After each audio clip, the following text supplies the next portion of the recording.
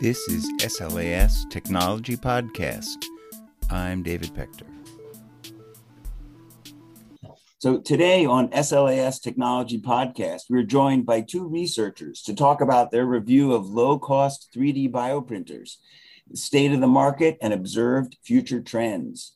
We would like to welcome Professor Roman Voronov of New Jersey Institute of Technology, where he's an associate professor in the Department of Chemical and Materials Engineering with a joint appointment in the Department of Biomedical Engineering. His laboratory has two major research directions: computer-driven tissue engineering and blood systems biology. We're also joined by Anne Tong, a PhD candidate in chemical engineering at NJIT, where she's working in Dr. Voronov's lab on automated lab-on-a-chip cell culturing technology. Welcome to SLAS Technology Podcast. Oh, thank you for having us. Yes, thank you for having us. I'm sitting right next to my 3D printer here, so this is a topic which resonates for me. Maybe you could take us through the review article. Sure, yeah, I'll be glad to do that. So basically, the way that this started is I asked my students to give me, a table of the different models of printers that are out there. And then there were so many of them that we got overwhelmed, and we started building lots of tables, lots of figures, calling all these companies and learning about all of them. And I decided that, there are probably other people out there who might be having the same problems. And I decided to kind of put this into a paper. So what this paper does is it covers the three main technologies used by low-cost 3D printers. And it also compares them to the high-cost 3D printers. So we kind of broke them up into what's considered to be affordable by most labs, and then there are some high-end machines. So we wanted to kind of compare them and contrast them and just introduce the reader to the technologies and also to the companies that make these 3D printers. So as I was kind of, talking to these companies and making orders, I realized that a lot of these companies are new on the market, and, they might look good on paper, but then when you try to order something, it takes like a year to get it to you. And then it looks like it's just like nuts and bolts that they put together in their garage. So, you have to kind of be careful with your ordering decisions. So we tried to also profile the companies, for people who are interested in purchasing a machine. Yeah, I mean, it covers a lot of ground. It's almost like a buyer's guide from one point of view, and also a snapshot of the area. So yeah, and also towards the end, we kind of discuss what we find to be the trends and like where the technologies are going. So many people are familiar, as I am, with hobbyist type 3D printers. So what are the biggest differences you think that there are between how the familiar fused filament printers work and these 3D bioprinters? Well, the simplest technology for the 3D bioprinters is basically the same. You have kind of an ink which is being pushed out. So in the fused filament, you're talking about melting plastic. In bioprinters, typically it's a gel which contains cells. That's what we call a bioink. And so there's going to be some kind of a pump pushing this out, but it's basically the same concept. Okay. So that's the extrusion, what we call microextrusion technology. Then there's quite a different one, which is a light-based technology.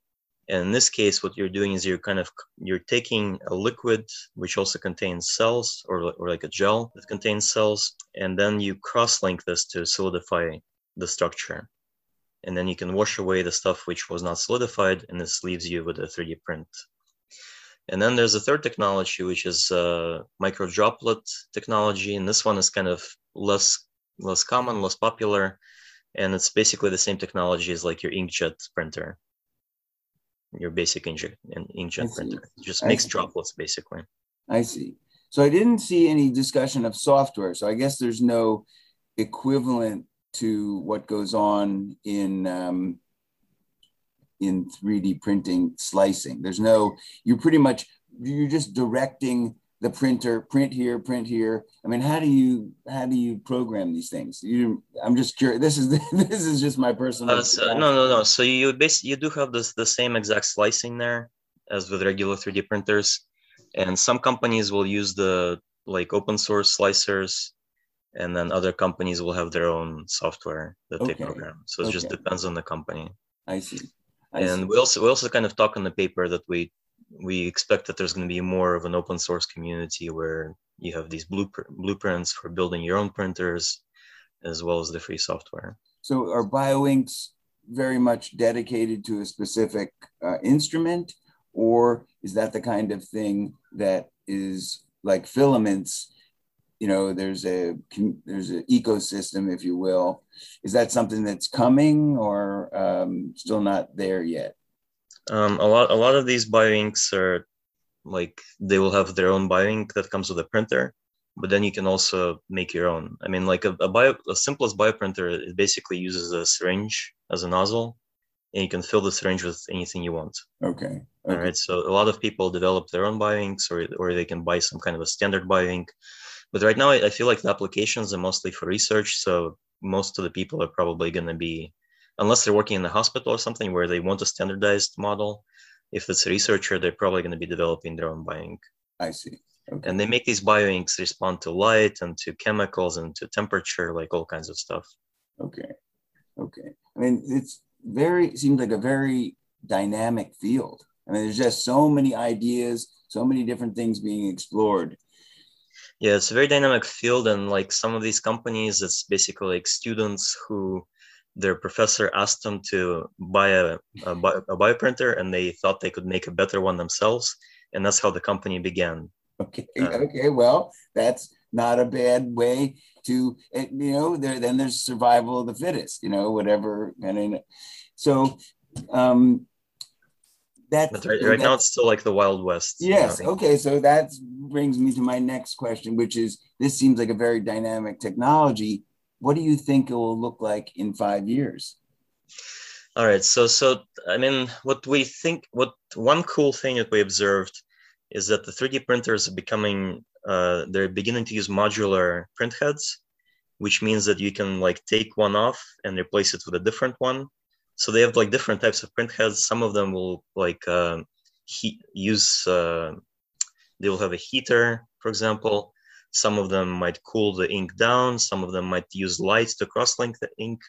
So there's a lot of different options with print heads. And it used to be that like, you have a machine and you're kind of stuck with the print heads that it comes with. And now it's kind of trending towards where you can take the print heads off and put a new one on. And this gives you a lot of flexibility, and it basically turns your one tool into a bunch of different tools. And then there's even one company that we discussed in our paper where in addition to these bioprinting print heads, they also have like a laser where you can etch stuff, or a drill. So like your machine basically can do like, it's like a CNC machine and a bioprinter in one. And you can put a camera on it, like you can put all kinds of stuff on it. So that's one thing. I mean, the other thing that we're kind of thinking is that, as the printers are becoming cheaper, the technologies like light-based printers, which are kind of more expensive right now, like the cheap ones are going to be the extrusion. So the light-based printers are more expensive, and we think that as the technology become cheaper, the light-based will kind of trickle down to the cheaper printers, as these high-end printers embrace more complicated technologies like microfluidics, for example. So I don't know if you're familiar with microfluidics, but some of the high-end printers are kind of using microfluidics in their print heads also. And you described that in the paper. That is very interesting. I think that was the company that said they didn't use a bioink because they were just pretty much depositing cells. It was fascinating. Maybe Anne, is it the one that kind of looks like a pen? I remember the microfluidic pen, like. Yes.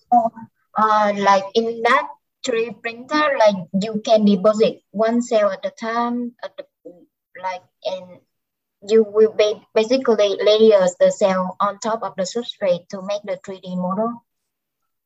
Yeah, so they're doing interesting things with microfluidics. And this one, like the way I can kind of describe so somebody can visualize what it does. If you imagine a fountain that's kind of water coming up and then it comes down and it has this like tip at the top of the fountain. So imagine that this tip is like the tip of a pen. Well, the print head is kind of like, it reminds me of a pen, right? Pen also has ink coming out of it, right? Yes. So there's this fluid tip which delivers one cell at a time to like any location that you want. Except that the fountain is pointing upward and this is pointing downward, but they're still able to suck the liquid back. So it kind of like has a similar shape to a fountain. Yeah. How is this going to fit, and how is this going to explode, say, even this whole area that's been occupied, say, by organoids? I mean, is this complementary? Is this like take it to the next level? Well, I mean, the ultimate goal, I think, of bioprinting is to print, 3D organs and things, tissues. So it should go beyond even organoids, right? When it really gets there. Right now, what it does is it allows you to position things. So you can print something that's like shaped like a heart, for example, made out of heart cells. But the real trick is in the biology still. You need to make that heart, like conduct electricity and to contract and to pump blood. So all of that stuff. So just placing things into order is not enough. There's still a lot of biology that needs to be worked out. But what these printers also, I mean, they automate a lot of the experiments, and they also bring standardization to the biology and bioengineering, a field which is very difficult to standardize, right? Because everybody is going to be, there's a lot of user kind of art going into their experiments, whereas this, you can just kind of program it and it will create, your tissue model or your tissue sample. And especially for hospital clinical research, this is very important to standardize things. So I feel like at this point, they're more used for that type of thing, just like creating maybe like tissue models for drug development, maybe toxicology screening, things like that. But the ultimate goal is to actually print, living heart or wow. a hand or okay, an eye, a liver, any organ. Yeah. Well, let me just mention one kind of futuristic thing about it that they're actually trying to do now. They're trying to 3D bioprint inside of a living body. So they're using light-based printing. So for example, they can inject some kind of a gel into your body and then try to cross-link it inside of your body. And there's like, for example, if you have a wound or something, they can 3D print into your wounds to kind of close it up. But this is a really like futuristic applications, I think. But it's coming, the future is closer than we think. So maybe you could each tell us about your own research and how this is adjacent to your own research. Yeah, so I mean, our research we're in the same lab, so we're doing the same thing.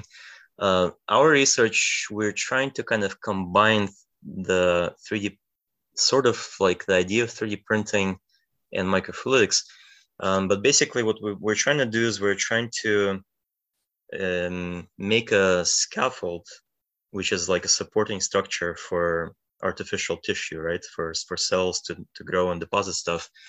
And the scaffold contains little microfluidic nozzles. So it's kind of like you're able to do 3D printing inside of the growing artificial tissue. And so we can deliver cells to any location in this artificial tissue. But we can also do something that 3D printers cannot do. 3D printers can do additive manufacturing, which means adding stuff.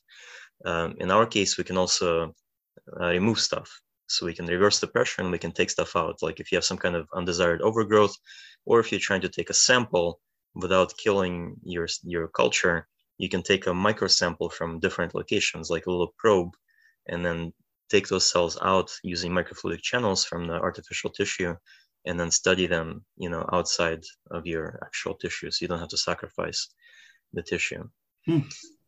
So it's kind of like a blend of, 3D printing and tissue engineering. I see. A lot of capabilities there. It's really interesting stuff. Yeah, and like 3D printers, they can put stuff into place, but like once they did that, they're done. Whereas in our case, we can keep modifying the tissue as it's developing. Okay, and you could also sample it, Yeah, monitoring, and then take those cells offline for whatever kind of analysis that you wanted to do. Because right now, a big problem is sacrificial analysis. You have to kill the entire sample just to get a single time point. Whereas in this case, you can sample and keep growing the culture, keep culturing it. Right.